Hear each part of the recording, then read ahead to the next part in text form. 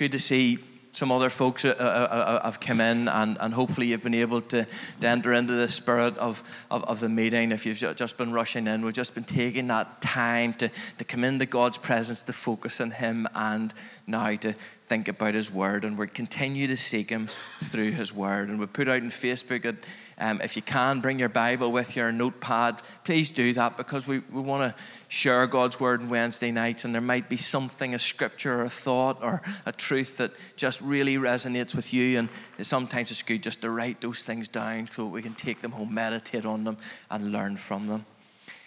So if you have a Bible there, we're going to read a familiar passage of Scripture. It's Exodus chapter 17. Exodus chapter 17, and we're going to read verses 8 through to 13.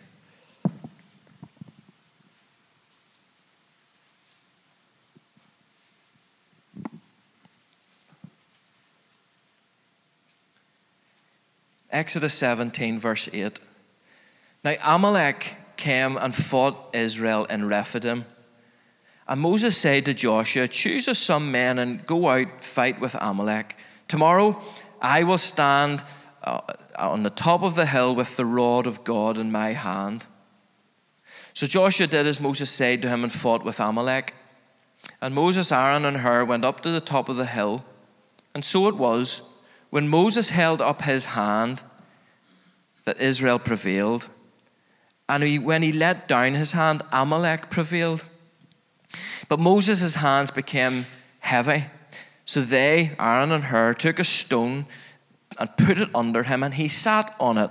And Aaron and Hur supported his hands, one on one side and the other on the other side, and his hands were steady until the going down of the sun. So Joshua defeated Amalek and his people with the edge of the sword. Amen. And we know that God will add His blessing to that reading from His Word. An incredible story, one I'm sure we're all very familiar with. The Amalekites come and they want to fight the Israelites. Moses tells Joshua, choose your best fighting men and go and fight, and I will watch from the hilltop, which immediately sounds like a bit of a cop-out until we read that Moses was going up the hill with a great purpose. He was going up the hill with a great purpose. The war starts, and Moses was on the hill with Aaron and Hur. Every time he held up his hands, the Israelites were winning, started to win. Every time his hands got sore and fell down, they started to lose. So Aaron and Hur, hey, we all need Aaron and Hur's in our lives to lift up our hands before God. So Aaron and Hur got a large stone, support his arms, and the Israelites defeated Amalek. It's an amazing story, and it introduces our topic tonight, intercession. Intercession. It's an interesting word, and there are a few definitions. Some people say that intercession means to stand in the gap for others as we pray. Other people say that intercession is positioning ourselves between two parties, one who has a problem and the other who has the answer.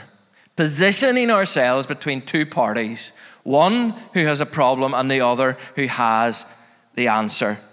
Some have described intercession as a triangle of prayer. One person going to another person on behalf of a third person. Moses stood in the gap. He positioned himself between the children of Israel who were in a battle and God. He interceded, which is what we're going to do together tonight. And Scripture is riddled with examples of this prayer triangle. In Genesis 18, God was going to destroy Sodom. But Abraham pleaded with God for that city. He said, God, if I can find 50 righteous people in Sodom, will you relent? And he pleaded with God 45, 40, 35, all the way down to 10 people. And every time God heard his prayer, heard his intercession, and said that he would relent. But inevitably there weren't even 10 people and the city was destroyed. But Abraham was an example of someone who stood in the gap. We've already mentioned Moses, and there are so many examples in Scripture of Moses and his intercession. In Exodus 32, Moses was up on Mount Sinai getting the 10 Commandments in his first journey up. And seeing that he was away for a long time, the people turned from God and made this golden calf so that they could worship it. And God knew this, of course, because he knows everything. And he said to Moses, I have seen this people, and they are a stiff-necked people. Now leave me alone. Leave me alone so that my fierce anger may burn hot against them. God was going to destroy them, but Moses interceded. He positioned himself between their idolatry and God. And the Bible says he pleaded with God not to destroy them. And God relented. In the New Testament, Herod had just killed the Apostle James. And he saw how it pleased the people, so he put Peter in prison. But Acts 12 verse 5 says that constant prayer was offered up to God for Peter by the church, who were meeting together like we're meeting tonight to pray. Corporate prayer is very biblical. It's very biblical. God's people created that prayer triangle. They prayed to God for another who was in need, and that prayer was mightily answered. And I'll refer back to their reaction in a minute. And there are so many examples of intercession in Scripture. Jesus often positioned himself between people in need and his Father in heaven.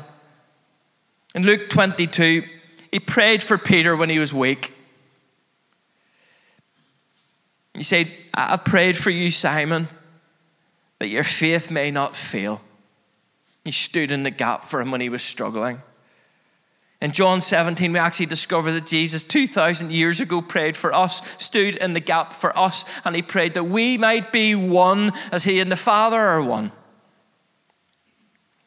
That we might be one as he and the Father are one. Of course, the greatest and the most perfect picture of intercession is the cross. The greatest and most perfect picture of intercession is what Jesus did for us on the cross, wherein he stood in the gap between God and us, the gap that was brought about by sin. He stood in the gap. He paid the price, sacrificing his all for us, so that by faith we can become the righteousness of God. The ultimate and most perfect example of intercession. And the Bible says that one of Jesus' great roles in heaven now is to intercede for us before the Father. In fact, I reckon we're never more like Jesus than when we're interceding for others. I reckon we're never more like Jesus than when we are interceding for others. The Bible also tells us the Holy Spirit intercedes for us too. This is such an important thing. I would go as far tonight as to say that the Bible commands us to intercede for others. Prayer is definitely a command. When Jesus taught his disciples to pray, he said, and when you pray, not if, he said, and when you pray. Prayer is definitely a command, but I believe intercession as a form of prayer is also commanded. Via this scripture, 1 Samuel 12, verse 23. This has always hit me hard. It says this, far be it from me that I should sin against God by failing to pray for you. Far be it from me that I should sin against God by failing to pray for you. 1 Timothy 2 verse 1 says this, I urge you, first of all, that petitions, prayers, and intercessions be made for all. I urge you, first of all, that petitions, prayers, and intercessions be made for all. I believe it's a command to intercede for others. Now, there's a lot of debate about whether or not there is a gift of intercession. Scripture does not specifically mention a gift of intercession. And therefore, it's important to not make definitive spiritual statements about things that aren't mentioned clearly in Scripture. There's definitely a ministry in intercession, as 1 Timothy is, that I just quoted shows us, that petitions, prayers, intercessions be made for all people. And the difficulty that can come with calling something a ministry of intercession is that a large part of the church starts to think that's for somebody else, or those incredibly spiritual people who are just on a different league to me, and it becomes something that is unattainable. All of us are called to intercede. Every single one of us. We're called to intercede, but there are some who are more willing to take up this ministry than others, and in it hear from God. There are some, and they are more spiritually sensitive and aware of spiritual warfare. There are some who are more quickly moved with compassion to pray for others, who find that ability to pray with authority and confidence for extended periods of time, and on a regular basis see answers to prayer. My Aunt Vera is someone who comes into my mind when I think about the ministry of intercession, and she takes it seriously. She's often woken in the night with a pain in her body, and she finds this ability to be able to pray for extended periods of time for people she doesn't even know. And this pain that they're experiencing, she often wakes in the night with a burden and finds the ability to be able to pray. Whenever Rachel was pregnant with our second kid, Reuben, Vera was woken on a number of occasions to pray for him because she felt he was in danger in his mother's womb, and she felt it was a spiritual thing. I'm so thankful to God for her. Actually, whenever I was in Bible college, I had to do a field term, 6-week field term every year, and the foreign field term that I did was 6 weeks in Kenya, and as part of that we took a little break to do a safari, and we went to the Masai Mara. And we didn't have a lot of money, so we sort of roughed it a bit, and the company that we paid to take us there, they weren't very good. It was all a bit shabby. And the first day we went out in the van, and it broke down, and we soon realized that the driver had no means of communication with the home base.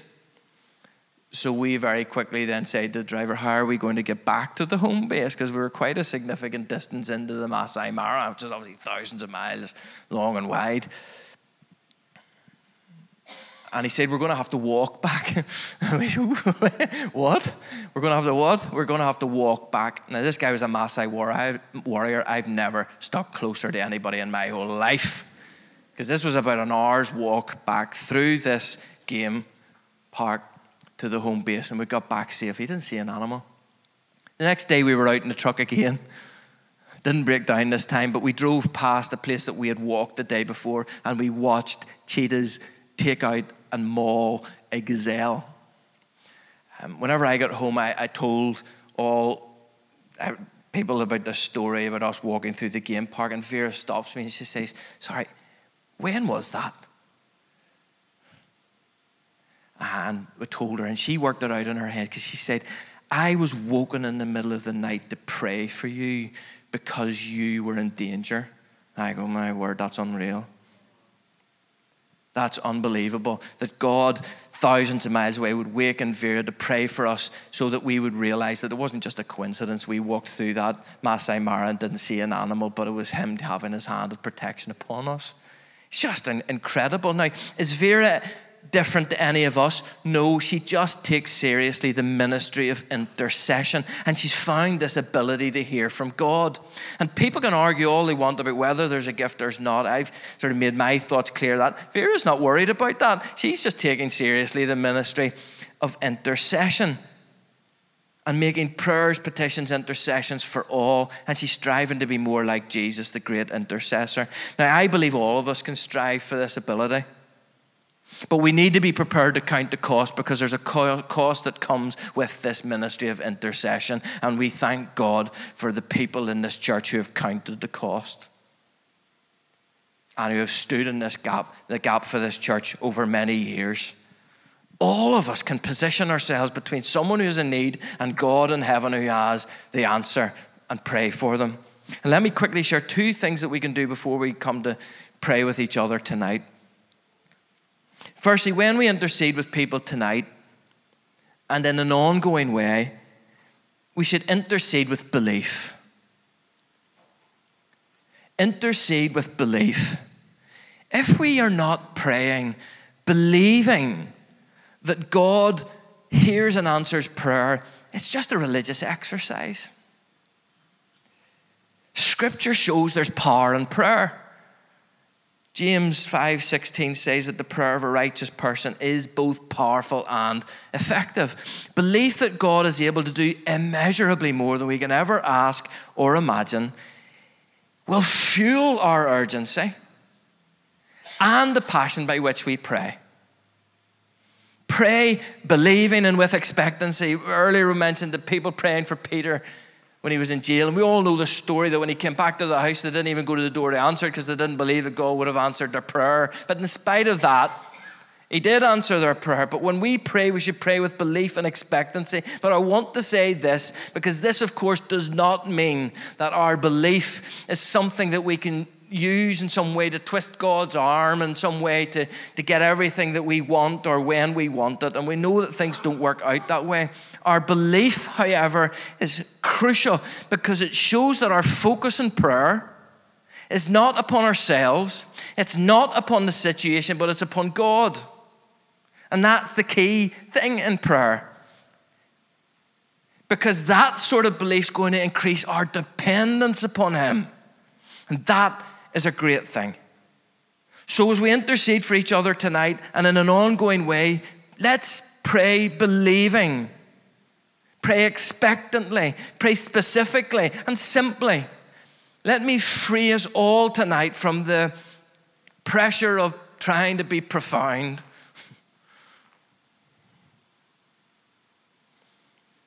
I couldn't care less who knows what great big theological words are what or not. This is heart stuff. Don't worry about praying a simple prayer that comes from the heart. Because a simple help from the depths of our heart to God can be so much more effective than 20,000 of the most profound theological terms. Let's pour out our heart to God for each other tonight. Jeremiah 33 verse 3, God's telephone number, some people have called that, says, "Call unto me and I will show you great and mighty things." Second thing we should do when interceding for a situation is to persist and to keep praying. Persist and keep praying. Now, I know there are questions about prayer, and I have theological questions about prayer because it can be confusing. And some people have a difficulty with why we need to persist in prayer. Does God need to be reminded about stuff? Is He not already all-knowing? Does He not know what we're going to pray even before we actually utter the prayer? And whilst these questions can be real, their answer is not really our problem. The answer is God's problem. Because He's the one who's asked us to persist. He's the one who's asked us to persist. Although, like belief in prayer, I think persistence is more for us than it is for God. Because again, it increases our dependence upon Him. And that's a great place that we all want to find ourselves. The story of the persistent widow shows us that God wants us to persist in our prayers. So our response to that is not to question it and to wonder, why? It's to just be obedient and to persist and to keep praying and trust Him. I guess the chief failure in prayer is its cessation. The chief failure in prayer is its cessation. Because if we get to a place where we stop praying, we miss out on so much of what God does, because prayer also opens up our spiritual eyes to be able to see the amazing things that God is doing all around us. Winston Churchill famously visited Harrow School shortly after the Blitz, and he made a speech, and the part that is most famous is when he said this: never give in, never give in, never, never, never give in. And do you know what? We need some of that conviction when it comes to our intercession. No matter how long we've been praying or how big the situation, that we never give in. That we never, ever, ever give in. Unless God's told us the answer is no, let's keep praying for a yes and never give in. Keep praying for that loved one who's sick. Keep standing in the gap for them. Keep praying for that prodigal. And I'm sure there's some people here and you've been praying for years and you've wondered, are your prayers hitting the scene? Keep praying for them. And never, ever, ever give up. So tonight's about intercession, positioning ourselves between a situation and God, standing in the gap. We've seen how biblical intercession is, how we need to take this vital ministry seriously. And we've challenged ourselves that when we intercede, let's do it with belief, let's do it with expectancy, let's do it with simplicity and with persistence.